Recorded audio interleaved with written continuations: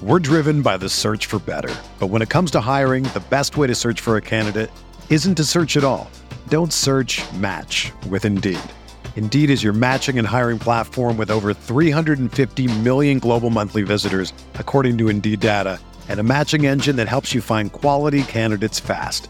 Ditch the busy work. Use Indeed for scheduling, screening, and messaging so you can connect with candidates faster.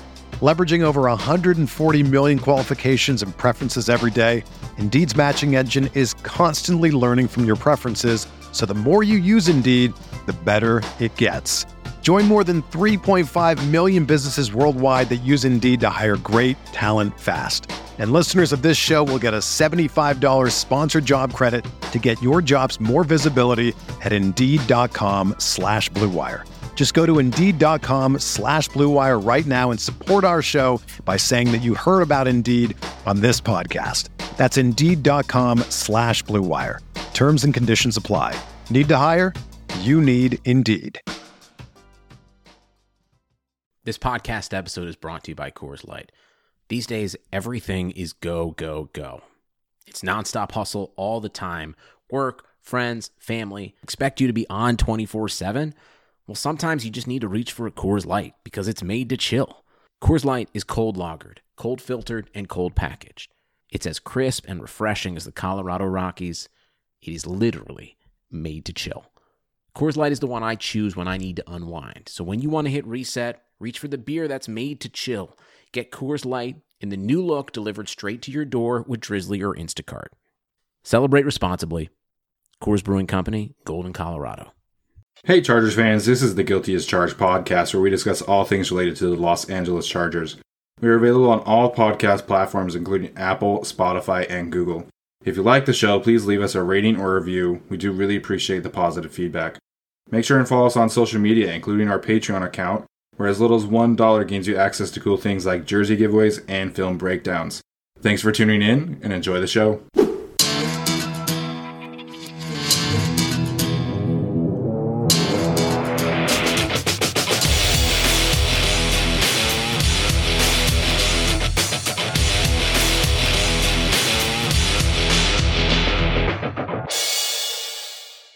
Hey Chargers fans, welcome into another episode of the Guilty as Charged podcast. My name is Steven, I am your host, and joining me as always is Alex. Alex, how you doing, man?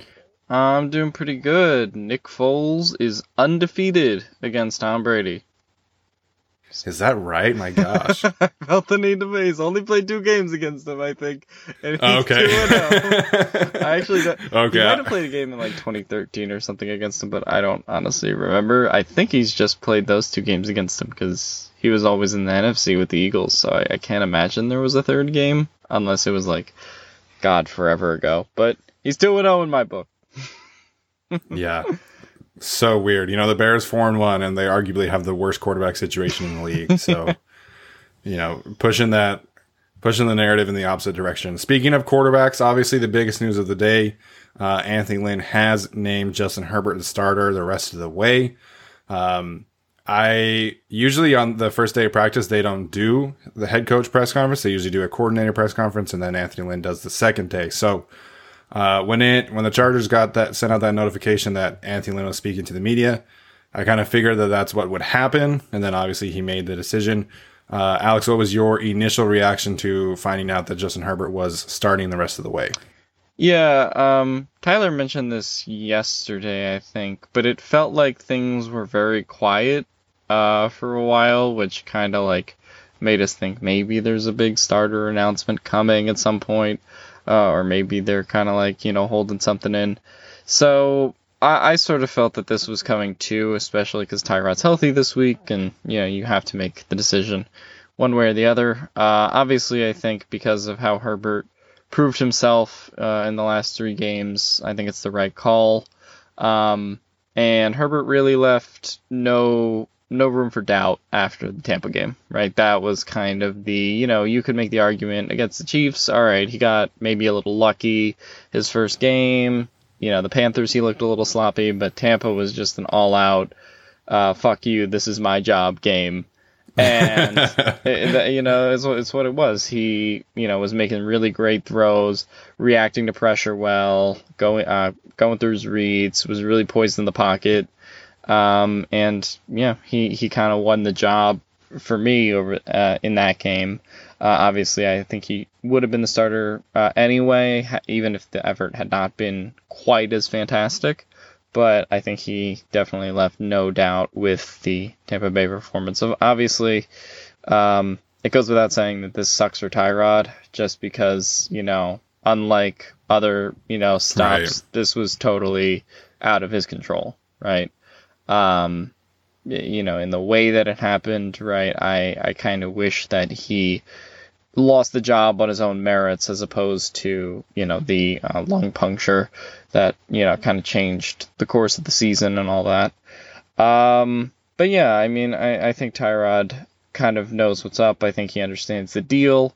And I'm very happy for him to be the backup. In any case, if Herbert does get hurt, I'm very comfortable turning it over to Tyrod. And I think, in that case, he's kind of one of the best backups to really have in the league, and to still be able to mentor for the period of time that he'll still be a Charger for the rest of 2020, and then we'll see what happens in the offseason with free agency, if there's a spot for him, or if maybe he can stick on the Chargers as a backup to Herbert potentially.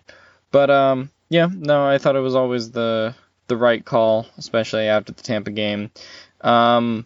I also think to some extent it would have been a disservice to put Tyrod back in, just because of the challenging position the Chargers would be putting him in, right? Because it would have been a short week in terms of, how many days he'd actually be able to practice. He hasn't had reps since week 1, and, all of these things kind of combined, plus you're playing the Saints on Monday Night Football. I just think... Yeah, in this situation, if you did put Tyrod back in, it would just not be a good situation for Tyrod. So, a lot of people believe also that Anthony Lynn was forced into this decision because of comments Anthony Lynn has made over the past couple weeks. But I don't really believe that to be true. I believe Anthony Lynn wanted to see how ready Herbert was. He saw how ready Herbert was, and that was the decision. I also don't believe there was any organizational pressure. I believe this was, a totally Anthony Lynn on his own decision. But yeah, no, I'm excited, and I hope he brings it on Monday night. Yeah, absolutely. And you mentioned the outside source or outside pressure, maybe. The Spanos family has historically been very hands off in terms of personnel decisions, and really wasn't outside of a slight push to sign Tom Brady. We haven't really heard much in terms of them being active in personnel and roster decisions. So I do think this was Anthony Lynn's decision. And, there were some people kind of criticizing him for the way that he handled it. Obviously, there was a lot of heat on him for the Tyrod is 100% our starter comments, and Justin Herbert is a backup for a reason comments. And, I think we just need to take a step back and realize that he was in a tough position because, coaches have football. They have plans for their football team. And like you mentioned, this wasn't an injury on the field. This wasn't a performance thing. This was off the field. This was, by his own franchise, basically, taking out their quarterback, their starting quarterback. So it was a tough situation for Anthony Lynn to be in. And I thought that he handled it. I'm not going to say he handled it perfectly, but I thought he handled it okay. But this was 100% the right decision. And, I've kind of said this on Twitter. Without Mike Williams, without Austin Eckler, without Brian Bulaga, without Trey Turner, this team just doesn't have the pieces around Tyrod Taylor to support him in a way that is conducive to him excelling in his role. And that's the biggest thing for me right now. This team needs a top tier, arm talent at quarterback right now because they're going to have to throw to win games. And, we'll get more into this when we do our week preview, but this running game is not going to be very good without Austin Eckler. I think Justin Jackson and Joshua Kelly really struggled, and the offensive line isn't healthy. So I think this is the right decision because it elevates the offense. anyone watching can tell that Justin Herbert's arm is elevating the offense, and the ceiling with Justin Herbert at quarterback, is much higher than it is with Tyrod in terms of offensive output. Now, this team has some clear defensive issues, which we'll get into, but I think this was 100% the right decision for this football team. Justin Herbert has been outstanding, arguably the best 3 starts in any quarterback in NFL history, right? And so, I'm excited about this. I think Anthony Lynn handled it well. I think he has, we said this a couple weeks ago, right? That he kind of was backtracking each time that they were asking about him. He went from 100% to, I just wanted to get him healthy. We'll see. And then, again, on the Sunday, he was like, I don't really want to answer that. So, I could kind of see this coming, like you mentioned. And ultimately, I'm excited. I'm excited to see what Justin Herbert can do. And he's got some really nice games coming up. Obviously, Monday Night Football in New Orleans is not easy, but that defense has shown some cracks. And then, they've got the Jets and Jaguars and Dolphins and Raiders. So nice schedule for Justin Herbert and is to get some momentum going and hopefully get some wins. Yeah, I will. I would fly to LA to watch Justin Herbert just trash the Jets in their entirety. Justin Herbert should be the one to fire Adam Gase. That'd be so funny. I will say though, the guys that Locked On, so shout out to them. They mentioned that Justin Herbert in his first few starts will play obviously Patrick Mahomes, Tom Brady, Drew Brees, but don't forget. With Sam Darnold's injury, there is a chance that they play Super Bowl MVP Joe Flacco. Yeah, that's funny. Yeah, they would play Flacco, and then that's great. Man, sucks to be a Jets fan right now. Yeah, it does. But in terms of keeping Tyrod, there were some questions. Some people asked me like, "What do you do with Tyrod? Do you cut him? Do you try and trade him?" I'm in favor of keeping him. What do you think about, Tyrod for this year and potentially after the season? What do you mean trade him? The backup would be Easton Stick? who? And again, that's not to diss Easton Stick, because I know there's Easton Stick people. But, and again, I like what Stick has done in the preseason sometimes. Like, he has flash. Sometimes. Other than, say, like, the New Orleans preseason game. But, he's had his flashes. And, I think they drafted him in the vein of, like, what kind of Jason has mentioned on the show, which is, like, you draft a quarterback to kind of draft a quarterback and, have an asset, right? And if you develop him and he turns into something great, if he doesn't, he doesn't, right? But Easton Stick, at this juncture, I don't think is capable of being the backup. So I don't think you're cutting Tyrod and trading Tyrod. I mean, okay, but what value does that give you? Like, NFL trades aren't NBA trades. Like, it's not just like, oh, well, this guy is a point guard and he's not getting any minutes here anymore. So, we're going to trade him, to a place where we'll get more minutes for a second round pick or a first round pick. Like, that's not going to happen. I don't even think there would really be much interest because, especially in a time with COVID, right? Like, people are relying on their backups and the people that are already in their system, right?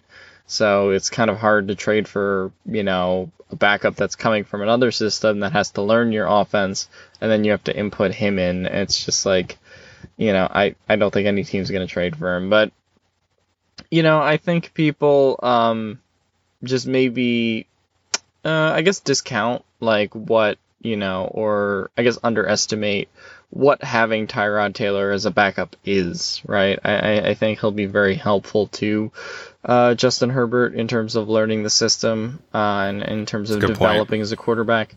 And, Justin Herbert, without two of his offensive linemen, happens to get, hit in the ribs like he did in the Carolina game. I'd like to have a guy who is, capable of throwing the football at an NFL level if, the offensive line ends up killing Justin Herbert. So, it's stuff like that where I'm just like, I get why people aren't thrilled about Tyrod, but I would still much rather have Tyrod for the remainder of this game than get, I don't know, a conditional 7th round pick for him. Yeah, absolutely. I think that's spot on. And, just from the veteran leadership standpoint, Anthony Lynn mentioned this today. He's still a captain on the team. People still respect him in the locker room. And at the end of the day, that leadership is so valuable for these young quarterbacks. And when you're in a quarterback room, you really rely on your backup to kind of show you the way and show you the ropes and point out things in film that maybe you don't see. And so I think it's important for young quarterbacks to have a veteran in that room with him. And so I think Tyrod is the perfect backup in this situation. And like you mentioned, if anything happens to him, then you have Tyrod to be able to step in. And I know they're Easton Stick truthers, and the pick made sense to me when it happened because, like you just said, like you take a quarterback every few years in the late rounds, and maybe it becomes something. Maybe you find a Gardner Minshew type player, right? Or Jacoby Brissett. That's the one I was thinking of. So it makes sense, but right now we haven't seen anything, and he didn't get any reps in practice because it was all Tyrod and all Justin Herbert. So I don't know. If there was a full preseason, I'd be like, oh, okay, I can understand it. But nah, I want to keep Tyrod around. And if he decides to try and, see if he can start on a team next year, all power to him. But ultimately, I think there's not going to be very many other jobs. And so I'm all for bringing him back as a backup. But I guess that's up to him and Tom Telesco in the future. Yeah, I would just say it's hard to know what jobs are going to be open now. Like if you went back to where were we 4 weeks into last season, right? 4 weeks into last season, I mean, I still kind of thought Rivers would come back, right? Like, I don't think that was a crazy thought to have at the time. And then, a month later, you had some Joe Burrow rumors, and then after Rivers kind of started declining, you had the Chargers were kind of all in on a quarterback reportedly. So, I just, you never know what's going to happen around the league. And I hope Tyrod gets another opportunity somewhere. And if he doesn't get a chance to at least compete for a starting job or, be another kind of bridge quarterback again, I'd love to see him back with the Chargers, right? If they can re-sign him to another backup deal, I would be totally down with that. He seems to have a good relationship with Lynn, and I would see no reason not to re-sign him as the backup. He would be kind of one of the better backups in the league, in my opinion. So, that obviously all depends on how the offseason plays out, how the draft plays out, and how the kind of musical chairs of quarterbacks really play out as well. But I hope he gets an opportunity next year to be a starter. But if he doesn't, then I'd love to have him back here. Absolutely. Couldn't agree more. And obviously, like you mentioned earlier, just feel bad for him for having to go through this again, right? Yeah. And, this happened in Buffalo when he was benched for Nathan Peterman. This happened in Cleveland when he got a concussion. So, he's been a true pro, and Anthony Lynn has really highlighted his leadership, and I'm excited to see him stick around and kind of be that mentor for Justin Herbert. So, in terms of what this does for the rest of the offense, it'll be really interesting to see how how Justin Herbert's relationships with the other guys kind of develops, because right now, Keenan Allen is on pace for a monster season. Right. I think that'll kind of, regress to the mean a little bit. I'm not going to say that it's going to be like week one, but, Hunter Henry could have some big weeks coming forward. Mike Williams eventually will get healthy. And so we'll see. But in terms of the rest of the offense without Austin Eckler, do you think anyone besides Keenan kind of benefits from having Herbert instead of Tyrod Taylor? I think the general benefit for some of the guys in the offense might be that he's willing to maybe pass the ball to a guy that he doesn't have the most confidence in. And we saw that a little bit this week with Tampa Bay, with Tyron Johnson and Donald Parham and kind of events like that in the Tampa Bay game where he was throwing to guys that weren't expected to be receiving options, and I think that's something that Herbert, because he's so new to the league and he doesn't really have his favorite types of guys yet.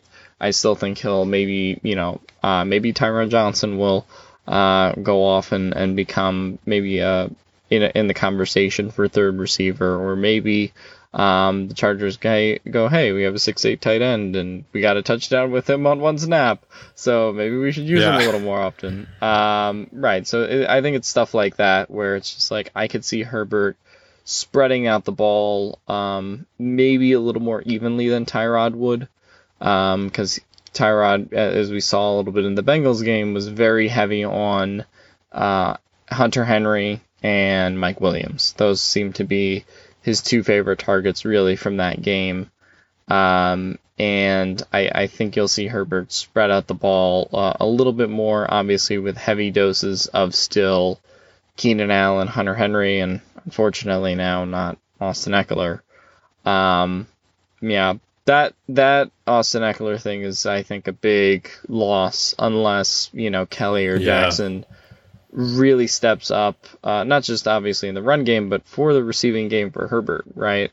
Having Austin Eckler being able to kind of run those screens and be as efficient as he was in the passing game, I think really helped Herbert. And there were stats, in week 3, Keenan and Henry and Eckler combined for about 75% of the offense in terms of yards, and in week 4 they combined for 83.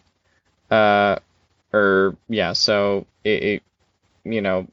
Eckler obviously still played a very big role in this offense, and so I'm curious to see how they kind of replace him with Justin Herbert. Obviously you'll have, I think, heavier doses of Henry and Allen, but once Mike Williams gets back into the picture, once all these guys get back, now we have Joshua Kelly, so does he kind of become the new Eckler? Is it Justin Jackson, right? So there's a lot of questions to answer like that. Personally, I don't know if it'll make a huge difference in the receiving game, but I think it'll make the receiving game a little more complicated, and maybe will force Herbert to get a little more creative without Austin Eckler. Yeah, and outside of Derwin James, I think this Austin Eckler injury is the biggest loss of the injuries, because you lose Melvin Ingram, you have Uchenna Nwosu, excuse me.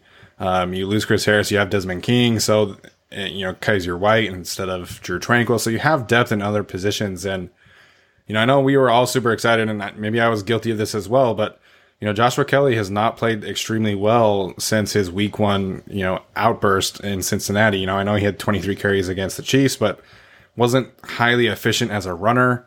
I'm kind of concerned where his vision has been the last couple weeks. Shane Steichen mentioned this, and I'm glad that I wasn't the only one who noticed this, but Joshua Kelly and Justin Jackson both had chances to pop big runs, and for whatever reason, they decided to go the wrong way, right? And so that speaks to maybe a lack of confidence in themselves, or maybe they were not healthy in Justin Jackson's case.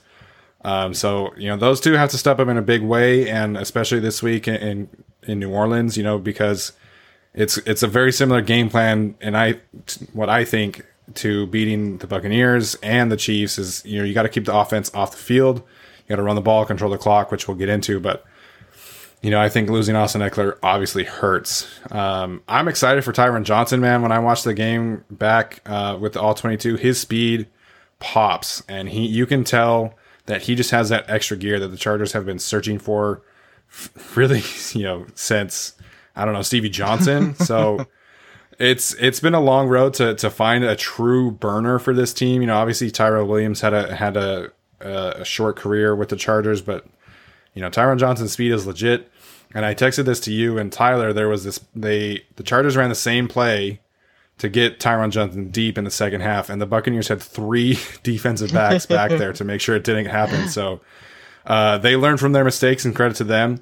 And they learned quickly that Tyron Johnson's speed is legit. So that'll be really interesting to see how he develops. Jalen Guyton has been improving as well. Mike Williams isn't healthy, but those 2 young guys, those 2 undrafted free agents have been stepping up in a big way for the Chargers. Right. So we do have a little bit of news. We are going to do an episode Monday morning. We will be doing our week 5 preview that day. So we're not going to get too into the game against the Saints until then. So you will have an episode obviously tomorrow when we release this, and then again on Monday, and then again on Tuesday. So you're going to get a lot of our voices, and hopefully you guys enjoy those episodes. Now we are going to shift to my interview that I did with Gilbert Manzano. He is officially a recurring guest and was gracious enough to join me last night, and we were talking things all Justin Herbert. We talked about Joe Reed, so make sure you guys give that a listen, okay? All right, guys, so happy now to be joined by Gilbert Manzano again, officially a recurring guest. You know, we chatted back in the spring before the draft, and so obviously a lot has occurred since then. Gilbert, how you doing? I'm doing well, Steven. Thank you for having me back on, twice now, so I do feel like a regular, so thank you for having me on again. Yeah, of course, we appreciate it. So obviously, it's been a crazy start to the season, with the Tyrod Taylor and Justin Herbert situation, all the injuries and the Chiefs game in particular, what was wild. And I'd be remiss if I didn't start there with the quarterback situation. What have you made of Justin Herbert? And, what's been like the most impressive thing that you've seen out of this rookie quarterback? Yeah, before I get to Justin Herbert, I just want to say how wild it is that we got to this point, especially after such a quiet training camp, such a quiet offseason. There was no quarterback controversy. It was all about Tyrod Taylor. And then week 2 in a flash, it just changed. It's all about Justin Herbert. We're talking about Justin Herbert possibly being better than Joe Burrow. There might be a possibility of seeing Tua Tagovailoa and Justin Herbert in the weeks coming up. Yeah. We all thought that Justin Herbert wouldn't even play until maybe November, December. But to answer your question, Steve, he's been impressive. He's been, like Keenan Allen said, he's been lights out. There's things that I was worried about him.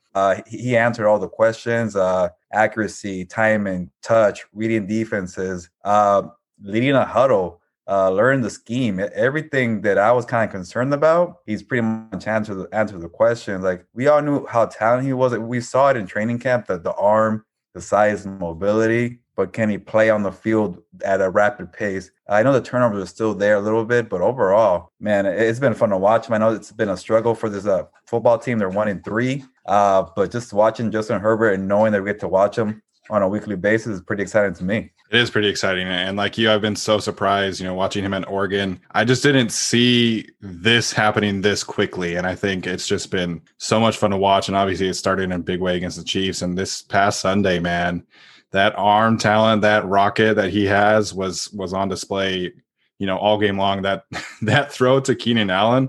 I know obviously everyone's talking about the big touchdowns, but that throw to Keenan Allen where Keenan toe tapped on the sidelines was just crazy impressive to me.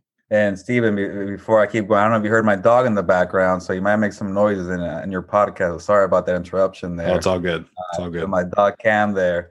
But, I was going to ask you, which throw from Herbert to Keenan, because I feel like Keenan Allen and Justin Herbert had a bunch together. But I'm going to guess you're talking about the jump ball over the defender, keeping the toes in bounds. Is that the throw we're talking about? Yeah, this past week. You're right, because that throw to Keenan over Tyrann Mathieu, and then, against the Panthers to when he threw it at the touchdown over Shaq Thompson, and then this week, the toe tap was just outstanding.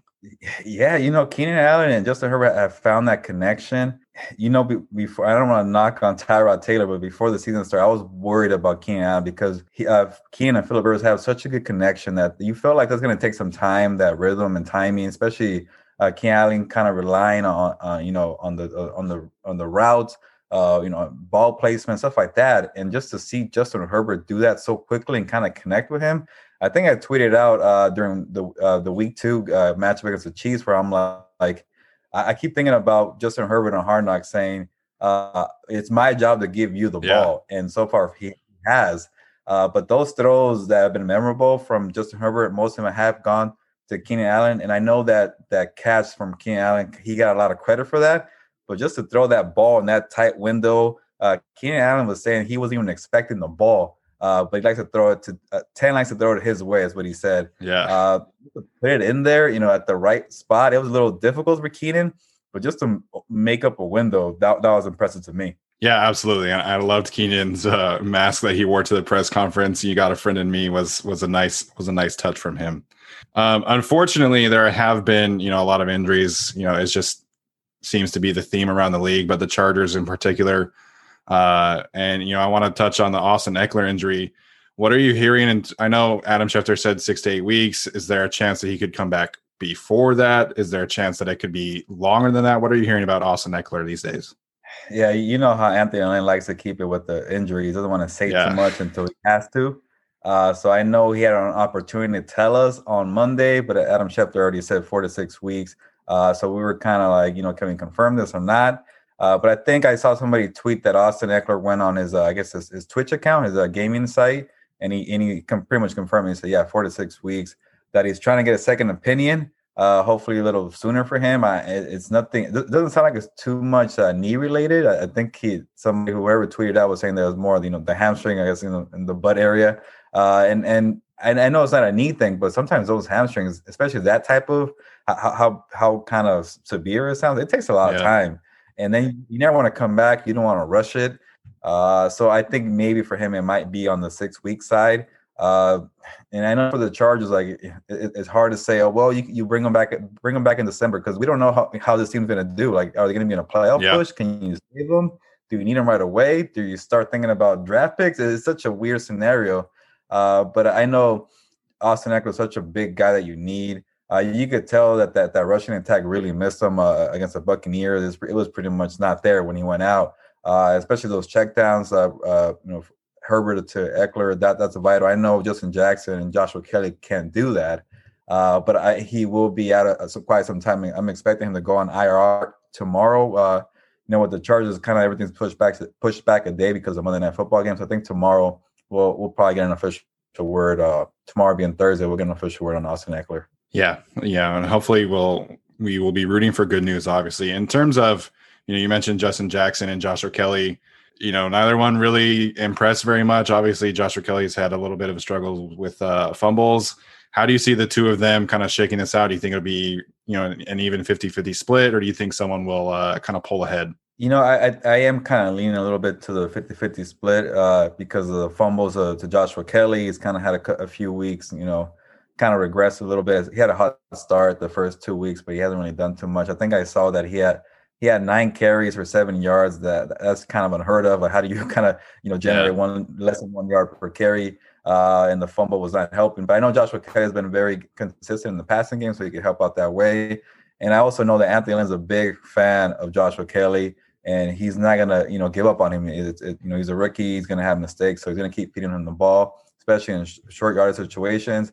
But I know the Chargers really like Justin Jackson as well. He just can't stay healthy. But I think with a week to prepare, they're going to give them a 50-50 split, because the Chargers they're looking for a lot of speed and quick scores, and they got it a week ago. But Justin Jackson, he could do that. He was supposed to be kind of that lightning kind of guy. You kind of already had it with Austin Eckler, but now it's kind of a good combo between Joshua Kelly, kind of the ground and pound thunder guy, and you got the lightning guy with Justin Jackson. So I think those guys could kind of complement each other well, which is kind of funny. In training camp, they're battling for number 2. And now they're needed for each other to kind of be the 1A and a 1B kind of thing. So I think it will be kind of a good split, just because I know the Chargers really like Justin Jackson, and just with the whole thing that happened to Joshua Kelly, maybe they kind of want to ease him into it. And if he does well, I think Anthony Lynn is always saying that he's going to feed the hot hand. So if Joshua Kelly turns out to be a bell cow, he's going to feed him. That's a good point. That is a good point. The other injury that's kind of, obviously he hasn't missed any games yet, but Joey Bosa is pretty clearly impacted by his triceps injury. Is this something that he can continue to play through, or do you think that eventually he's going to have to miss a game or two before he can, get back to his, normal self? Yeah, it sounds like he's going to keep pushing and keep playing through it. And I was actually working on a story on Joey Bosa today that I might release later this week. And it just seems like every time we talk to Joey Bosa, I know it's been on the day after the game, so he's going to be beat up, but he just looks so tired and emotionally, physically. It just seems like that tricep injury it's really kind of weighing on him. And I know he's a guy of routine, craft, technique. He's such a hard worker that when he misses a week of practice, it throws him off, and he doesn't like to kind of mess up his routine. So maybe that's kind of getting on him mentally. And then, they don't have Drew Tranquil. They don't have Derwin James. They don't have Melvin Ingram, Justin Jones, Chris Harris Jr. Like he's going to see a lot of double team, triple team. He's going to have to carry this team, and you bring in the bad tricep. He was on the injury report with the ankle injury. So it's been all, not so well for Joey Bosa. I know a year ago he kind of handled it pretty well. He was dominating a couple of times and kind of carrying this defense. But after a while, when you keep losing close games in the same way, it just takes a mental burden, and he just looks emotionally and physically beat up. I don't think he's going to miss any games because he's such a competitor. Maybe this week might help out having an extra day for Monday Night Football to kind of, rest and then get back to the normal routine. But Justin Jones, Melvin Ingram, they're not going to be out there again. He's going to do it alone again. So it's just, for the Chargers, they got to find a way to help him out. And you rarely see Joey Bosa lose one-on-one matchups. And he kind of, he lost to Tristan Wirfs a week ago. I think he wouldn't say he lost, but he gave him a lot of credit. He gave the rookie a lot of credit. He was pretty quiet. He didn't have a sack. A streak of I think he had a streak of 3 games of getting a sack, a couple QB hits here and there, but it wasn't enjoyable. So we kind of come to see. And I don't think he wanted to make an excuse, but you could tell the tricep is kind of affected him a little bit. Yeah. So hopefully, I would love to see him, you mentioned the extra day of rest. I think that hopefully helps him out this week. We saw some undrafted free agent guys step up this week in Donald Parham, and, his one play was 1 touchdown, which was fantastic. And Tyron Johnson, man, his speed really pops off tape when I was watching this yesterday. Do you think that those two potentially earned themselves some more reps going forward? And I know Anthony Lynn talked about how Tyron, went in to his office Friday at 5 a.m. or whatever it was, and was asking to play. Do you think that those two could be seeing more, bigger roles going forward? I think it depends on Mike Williams' injury. If you can't play, you got to keep Tyron up there, especially if you're shorthanded. But if Mike Williams is available and you've been preaching the whole offseason, you want speed and you finally got it, I just don't get how you bring down Tyron Johnson back to the practice squad. I think I saw that he is in the practice squad. You can always bring him up. But to me, I feel like you finally get speed. Jalen Guidance, kind of being consistent finally, and why mess with it, And I really like the ball distribution from Justin Herbert. He got 9 people involved, and I think that really helps out the offensive line, especially with the injuries, not knowing where the ball's gonna go. And I think Anthony Lynn is a fan of Tyron Johnson, and he really wants the speed. But also that makes me wonder about Joe Reed. Is he gonna get playing time ever? Now that Tyron Johnson is stepping up, especially Jalen Guidry, and then you bring in Mike Williams, you have kind of the foursome there. And what about even KJ Hill? I think KJ Hill might be a little higher in the pecking order as well. So suddenly the Chargers kind of have a good problem to have with so many options.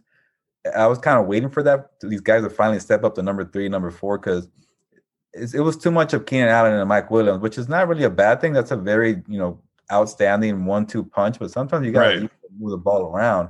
And I kind of like the 3 tight end set with Donald Parham and Virgil Green and Hunter Henry. Again, that helps out the offensive line.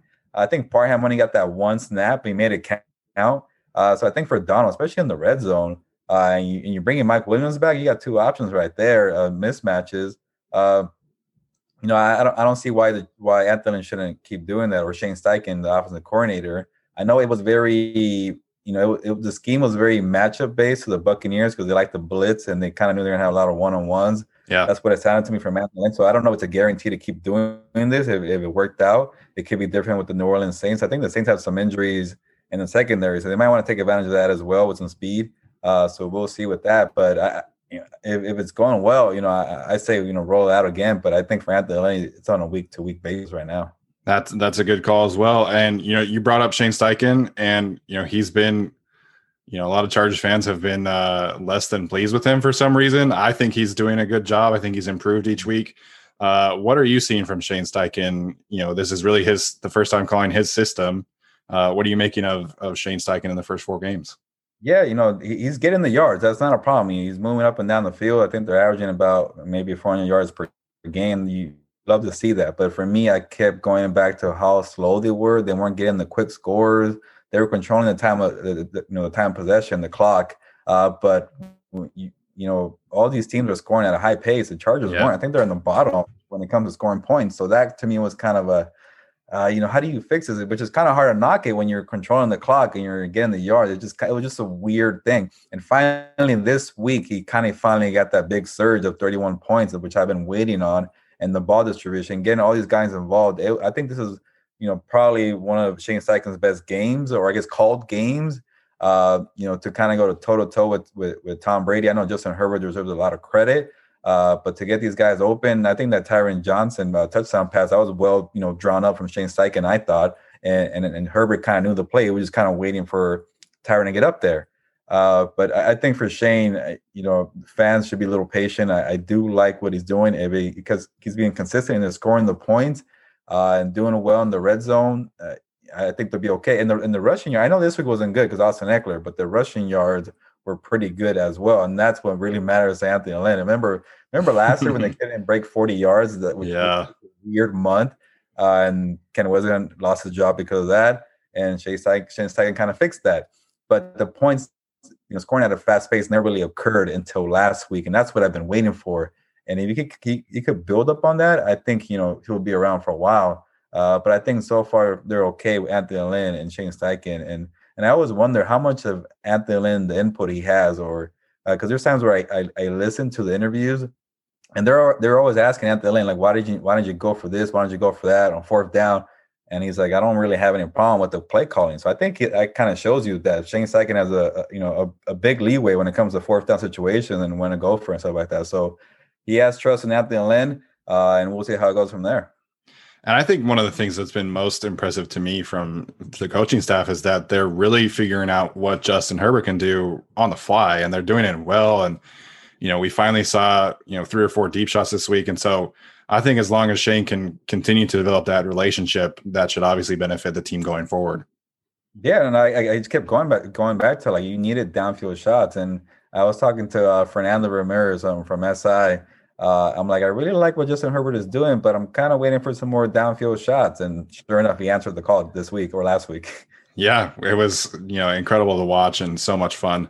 We'll get you out of here on this last question. Obviously, the Saints, Monday Night Football. I think Alvin Kamara probably is the key to the game, but what are you looking forward to watching this week for the Chargers? Well, their backs are against the wall, to use that cliche. The 3-game losing streak. They're going to have the game in New Orleans. I know there was a hurricane there, but it sounds they're going to be there. Yeah. I just want to see, how we saw it a year ago with that Packers game, kind of surprised everybody, and it was their best game of the year. And you kind of could tell, where can the season go? And we were already kind of riding off the Chargers. Yeah. And then they kind of just dominated Aaron Rodgers at home at the Dignity Health, whatever it's called. I forgot already. And then you kind of feel like there was a second momentum. I think the Chargers need something like that. Obviously, it didn't go that way last year. They kind of fell off after that.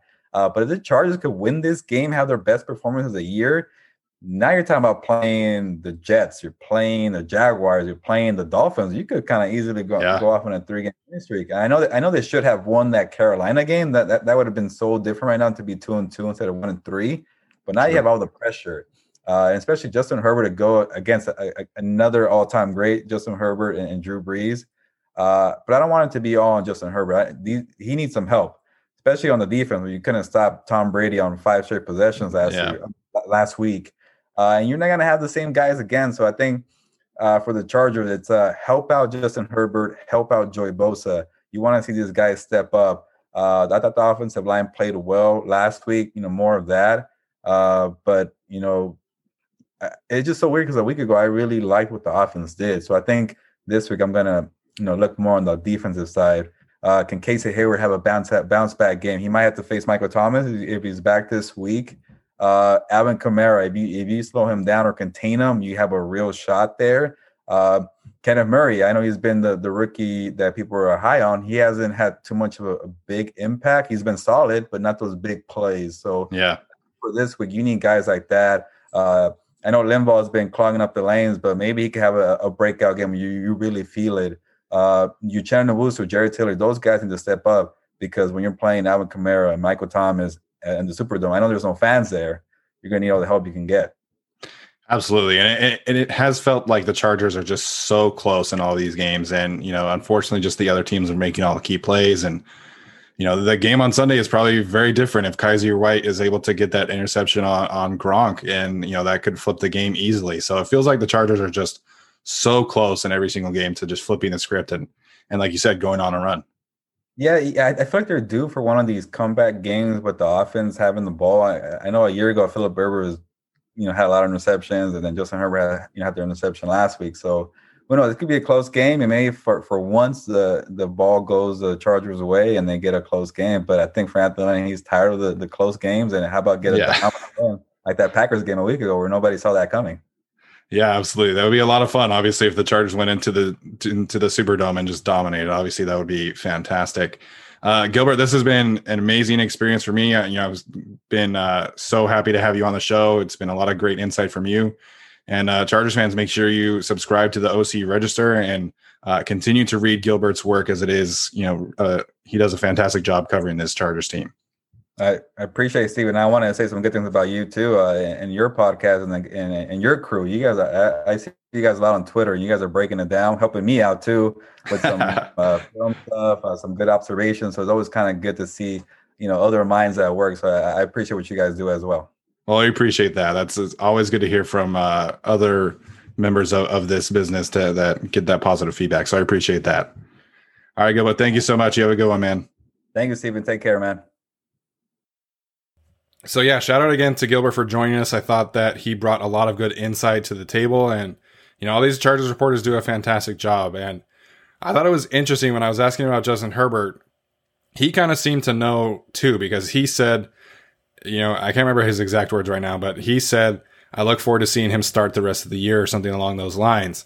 And it didn't seem like anything big, but maybe he could kind of tell that. But just interesting to hear his thoughts on the whole situation. So that being said, we are going to get to some league-wide news. We're going to get to some of our picks. We are going to do our week 5 picks this week, since obviously we'll be recording Sunday night for our preview. But man, we got some big news out of Houston. Bill O'Brien has been fired. He lost 2 jobs in one day, head coach and GM of the Texans. What did you make of Bill O'Brien getting fired, and why did the Texans wait so long? I thought the funny thing about this to me, and this came out like the day after he got fired, was that there was some confrontation with J.J. Watt. And I'm like, all right, so he got fired basically for confronting J.J. Watt about something, but not for trading the second best receiver in the league. Okay. Whatever. Yeah. Yeah, I mean, I just don't understand why they went into this, like, thinking it would work, because, like, Bill O'Brien, like, when they gave him the GM job, was, like, already sort of underachieving a little bit. I mean, you had kind of a couple early playoff eliminations. He had the team in the right directions, generally speaking, but it was just like entering this year, I was like, I'm not sure what Bill O'Brien can really do differently this year to put the Texans in a better position than they were, which was a 24-0 lead on the Super Bowl champions. Yeah. So, and then obviously they trade Hopkins, and Bill O'Brien as the GM obviously also made the Laramie Tunsil deal, which looks like a total disaster now, because now Miami has Houston's first and second round pick this year, which if the Texans really slide here and go past 0-4 and end up somewhere like 4-12 at the end of the year. That's pretty disastrous and can result in that itself might result in the franchise being set back quite a bit. And so I guess it's interesting what they'll do next. I assume they'll probably hire a GM first at some point, and then have a coach like a normal organization does. But it's it's just tough to see Houston's window just kind of wasted like this in this Bill O'Brien era. And, obviously it's still going to be an attractive job because Deshaun Watson's there, and, if you have the chance to play with him as your quarterback, you take it. Right. But But I don't know. I wonder if they really feel they have enough to be competitive there outside of Laramie Tunsil and Deshaun Watson. Like, other than that, it's kind of a, scrap-filled team. So, I mean, they definitely have to improve the roster, but they have less resources to do so now. Their roster is just so bad right now, and they could win obviously if they had DeAndre Hopkins, but they don't have like any good picks, right? Because they traded the pick that they got for DeAndre Hopkins to get Brandon Cooks. They traded for Carlos Hyde, they traded for Laramie Tunsil and Kenny Stills in the same trade, so they gave up a ton there. They traded for Duke Johnson too, so they've just been trading all these picks away, right? And now they have nothing to show for it. Laramie Tunsil is a fine player, but they gave up a ton to get him, and so you're really left with 3, maybe 4 kind of long-term building blocks. If you consider the Reed brother and maybe Zach Cunningham at middle linebacker, I guess. Mm-hmm. It's just tough there. They lost DJ Reader in the offseason. Winnie Merciless is old and unproductive. JJ Watt is old and either really good or really bad. So this roster is just, I have a friend who is a Dolphins fan, and he was texting me the other day after the Texans lost and were 0-4. Right now, the Texans are projected to give Miami the 3rd overall pick, and then the Dolphins would have, I believe, the 9th overall pick. And so he was texting me, and he's like, dude, the Dolphins could get Penei Sewell and Jalen Waddle in the same draft. And I was like, that's disgusting, man. Yeah. That's just insane to me that the Texans have been that bad. And if they had DeAndre Hopkins, I guarantee you they're not 0-4. Yeah. And it's just, Brandon Cooks has been non-existent. Randall Cobb has been non-existent.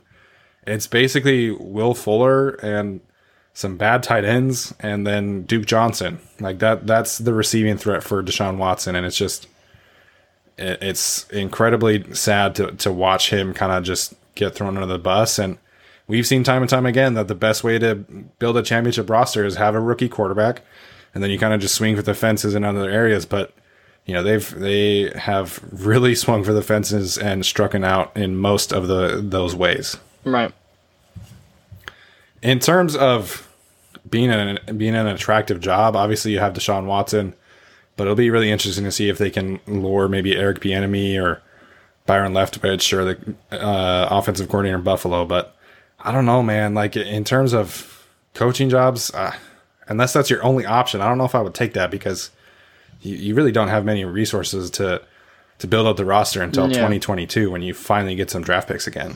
Yeah, I don't know if I would take it. It's just more when I think about the other jobs that can open up. We talk about Gase in New York, or, maybe Vic Fangio in Denver. I don't know. There's a couple other options, and a lot of other options of guys who might get Atlanta.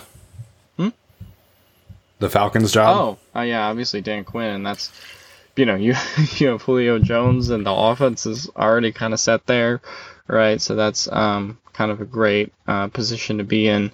So there are definitely better jobs than the Texans job, but I do think Deshaun Watson is going to be, that prize that lures people into that job. Whether it'll go good, sure. I don't know. That depends on Texans ownership, probably. Yeah, and I saw that they're going to try and get a GM hired in the middle of this season, which is going to be interesting. Yeah. And then obviously they'll attack the head coaching opening in the offseason. So the other big news of the week has obviously been the league's, battle, you could say, with COVID. The Tennessee Titans have, continued to test positive, and they have to not test positive for 2 days in a row before they can return to the facility and practice. So that game against the Buffalo Bills has been tentatively scheduled for Tuesday. And then if that does happen, then the Chiefs and Bills game would be moved from next Thursday to the following Sunday. And then we also had the Patriots game was moved from Sunday afternoon to Monday afternoon at 5 p.m. Eastern, which is going to be super weird. But this COVID battle, man, the Titans, I honestly think should be made to forfeit at least one game. they broke a lot of protocols reportedly and practiced even though they weren't supposed to. What did you make of what's going on in Tennessee and around the league in terms of COVID? I think Tennessee's punishment should be they have to release Ryan Tannehill and trade for Marcus Mariota. That should be Tennessee's punishment for this whole COVID thing. It does seem like they broke some violations, and there were rumors going around from Mike Florio and other people about, kind of like not a death penalty punishment, but a very harsh punishment coming down the pike. So we'll see how that plays out. I just hope for the NFL's sake and not having to reschedule or cancel or, Adam Schefter brought up the radical idea that they could cancel games and just go by win percentage, which is, not a good thing to hear. So I don't know. They're in a tough position because it's just tough to reschedule all these games and figure out what you're going to do.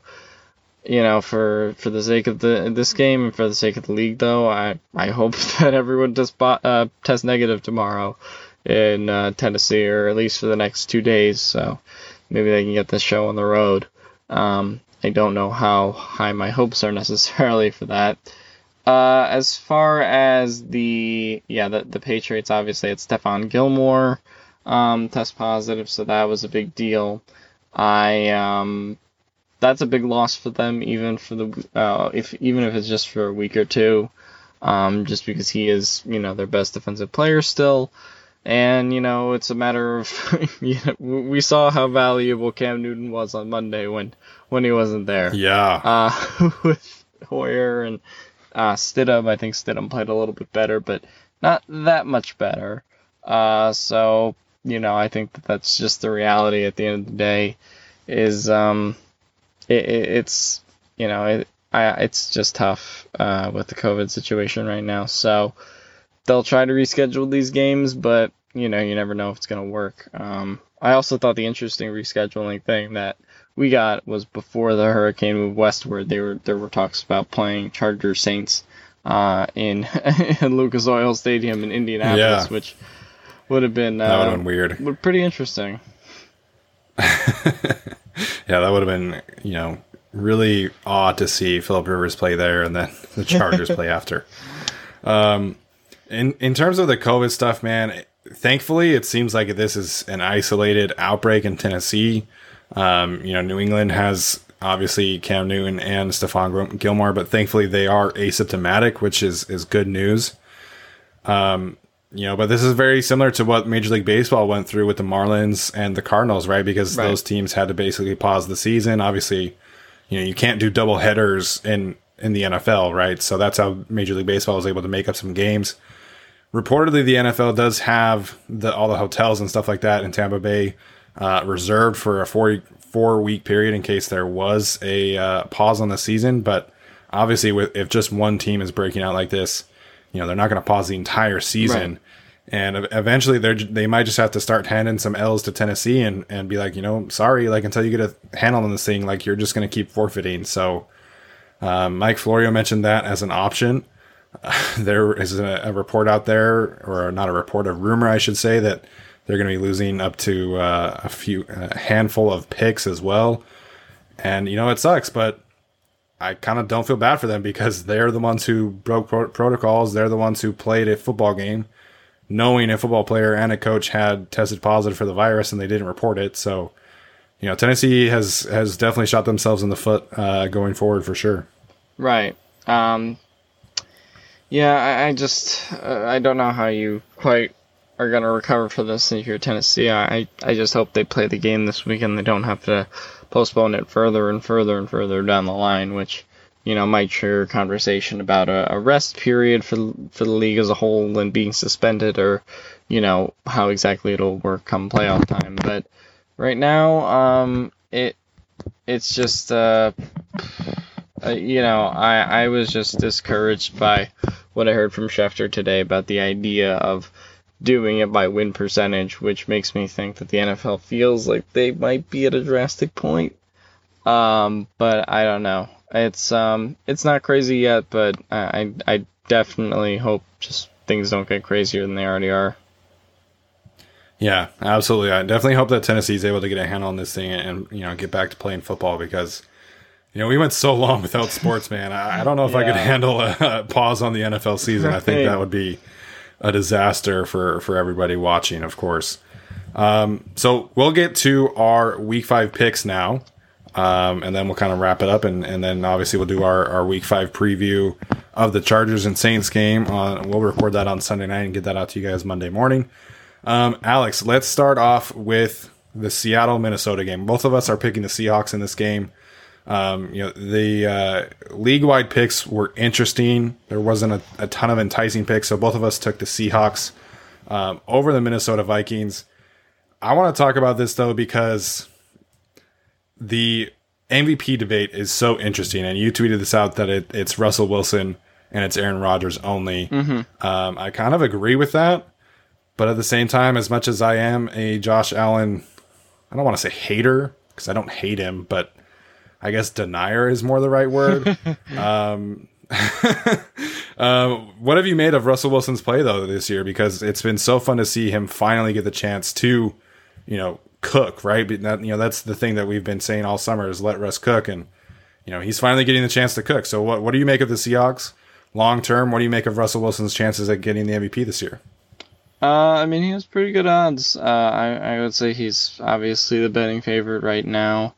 Rodgers is second to me with, how he's been playing. Probably still a distant second to Russ, but obviously there's still games and more opportunities for him to catch up. But, I just think this is kind of Russ's year, and maybe the media has somewhat already predetermined this with the fact they never gave him an MVP vote and all that, but Russ is just, he had, 5 touchdowns in each of his first 3 games, which is just insane, and, there is a little bit more freedom to the offense where Russ is just able to kind of do what he wants, so I definitely think there's that aspect to the obvious. With Rodgers, it's sort of a similar thing. He's just been awesome this whole time, carrying the team with almost all their wide receivers hurt, and they didn't draft a receiver. He's still proven he can go out and do that, all the time. And, that's really it for me. Josh Allen, I understand, but Josh Allen is putting up pretty good numbers, but I just don't see him catching Rodgers or Wilson in that department every time soon. Yeah, I think the Bills would probably have to go 13-3, 14-2 for Allen to get legitimate hype. Right. And their schedule gets much tougher. The Raiders are probably the best defense that they have played. So it's, I want to see more out of Josh Allen before I'm ready to admit that I was 100% wrong. Right. Obviously, he's improved a ton, and I'll acknowledge that he has improved a lot. But I don't know if I buy him in terms of being an MVP candidate. So my wife Brooke, she used to be a Packers fan, right? And then obviously she married me, and thankfully she saw the light, so to speak. But I was having this conversation with her the other day that it's crazy that the Packers are better now than they were last year, because they didn't get any notable free agent additions. They don't have any impact rookies. They basically are running the same squad back from last year, and they look better. Aaron Rodgers looks better. I have to think that drafting Jordan Love kind of motivated him and just wanted to be a revenge tour this year. But the Packers are crazy this year as well. In terms of your other picks, so both of us went 2-1 last week. Or no, you went 1-2, right? Yeah, I went 1-2. Steven went 2-1. So we are both 0-4. 8-4. 8-4, yeah. It would be bad if we were 0-4. But for my picks this week, I have, as we said, the Seahawks. And in my 2 games, I got the Colts over the Browns. And in an upset special, I'll take the Eagles over the Steelers. I think they're gonna surprise people. Still kind of a close game for them to travel. NFC AFC matchups tend to be a little bit fluky. as we saw in the Bears game versus the Bucks tonight. There's that's a NFC matchup, but when teams frequently don't play each other, I do think there is a little bit of unfamiliarity, especially between like the Eagles and Steelers and stuff like that. So if Wentz picks up where he left off last game, I think the Eagles got a chance to win this one. Better chance to win this game than versus Baltimore in the next week. So I think the Eagles come out on top on the upset special. So I'm going with the Colts, the Seahawks, and the Eagles. I agree with that. I think that, I was so happy to see Carson Wentz play good on Sunday Night Football against the 49ers. And, he received a lot of hate, obviously, for his start. But, I'm excited for Carson going forward. So my other picks, I'm taking Carolina over Atlanta. That's kind of my upset of the week. And I know we kind of painted this picture of Carolina being a bad team, but they beat the Chargers and then they went and shut down Kyler Murray and the Cardinals, and that was a good win for them. And I think, they're building something nice down there in Carolina. Big fan of Matt Rule and what he's doing. Joe Brady is getting head coaching buzz already after 4 games, so that's going to be something to keep an eye on down there. And then, I don't know, like I feel like this Texans team, they have a lot of veterans, and so I'm taking them to win over Jacksonville. I don't know if that's necessarily like a hot take, but I can't imagine that J.J. Watt, Deshaun Watson, all these veterans are going to be pleased with 0-5. So I think they'll come out, play with some energy, and get Romeo Crennel a win.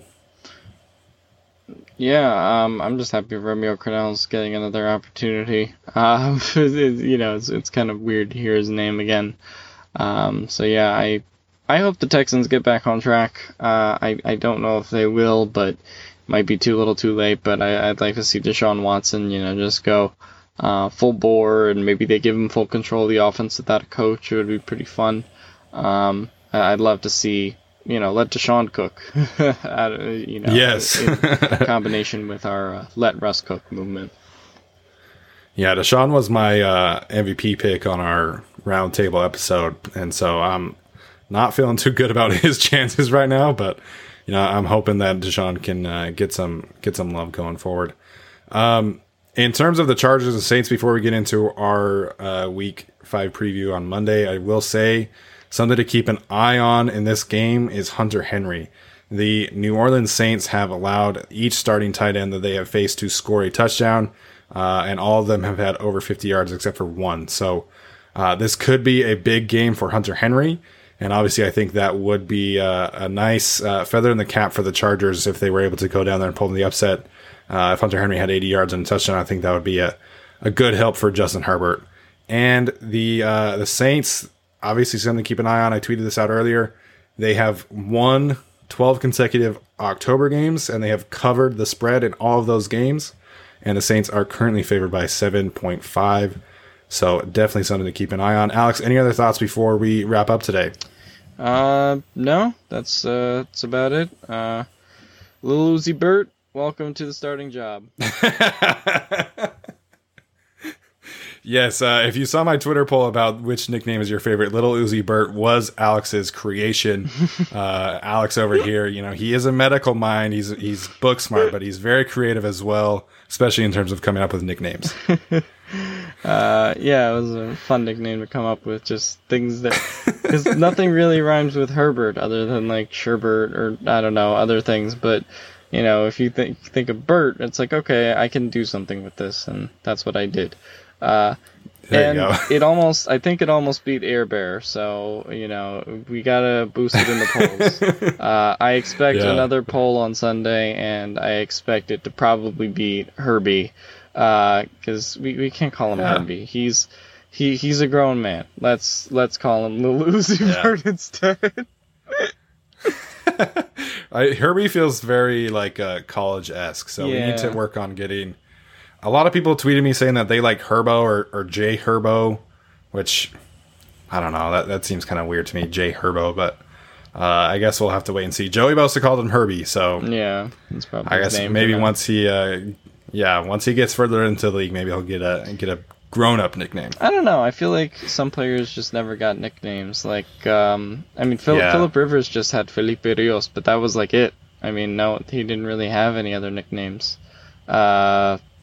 Peyton Manning didn't really have one. I think my favorite nickname on the team for the Chargers right now is honestly Donald Parham and Chicken Parm. I think that's my favorite one. Yeah, I think that's the best one. Or yeah, I like Keenan's Slayer. Yeah, it's a cool nickname. But yeah, I don't know. Let's try not to force nicknames. Let's just let them come naturally. Maybe Herbert will do something zany in the next 4 weeks and earn his nickname or something. Yeah, there we go. Fitzmagic and Minshew Mania, those didn't happen right away, Right. So I guess we'll have to wait and see. So we will be releasing our quarterly grades as well to our Patreon supporters. So if you are on Patreon, make sure you keep an eye out for those. You can always follow us on social media, including Instagram. I do occasionally post on there, but mostly we are on Twitter, at GC Podcast 17, at Stephen I. Hagland, at Alex Lansdorf, and at Tyler Schoon, our other co-host who will be joining us on Sunday and Monday night. That'll do it for tonight's show. You guys have a good one. Thanks for tuning in. See ya. Everyone is talking about magnesium. It's all you hear about. But why? What do we know about magnesium? Well, magnesium is the number one mineral that 75% of Americans are deficient in. If you are a woman over 35, magnesium will help you rediscover balance, energy, and vitality. Magnesium supports more than 300 enzymatic reactions in your body, including those involved in hormonal balance. From functional medicine doctors to mental well-being and female hormone experts, we all know that magnesium is the one mineral to improve all aspects of well-being and health. But which one? Magnesium Breakthrough from Bioptimizers, the trusted choice recommended by leading experts with 7 best-absorbed forms of magnesium to ensure your body receives the support it needs for overall well-being. Go to bioptimizers.com/balance today and use code BALANCE10 for 10% off. Support your journey to wellness at bioptimizers.com/balance. Magnesium Breakthrough from Bioptimizers, your foundation to optimal health and vitality.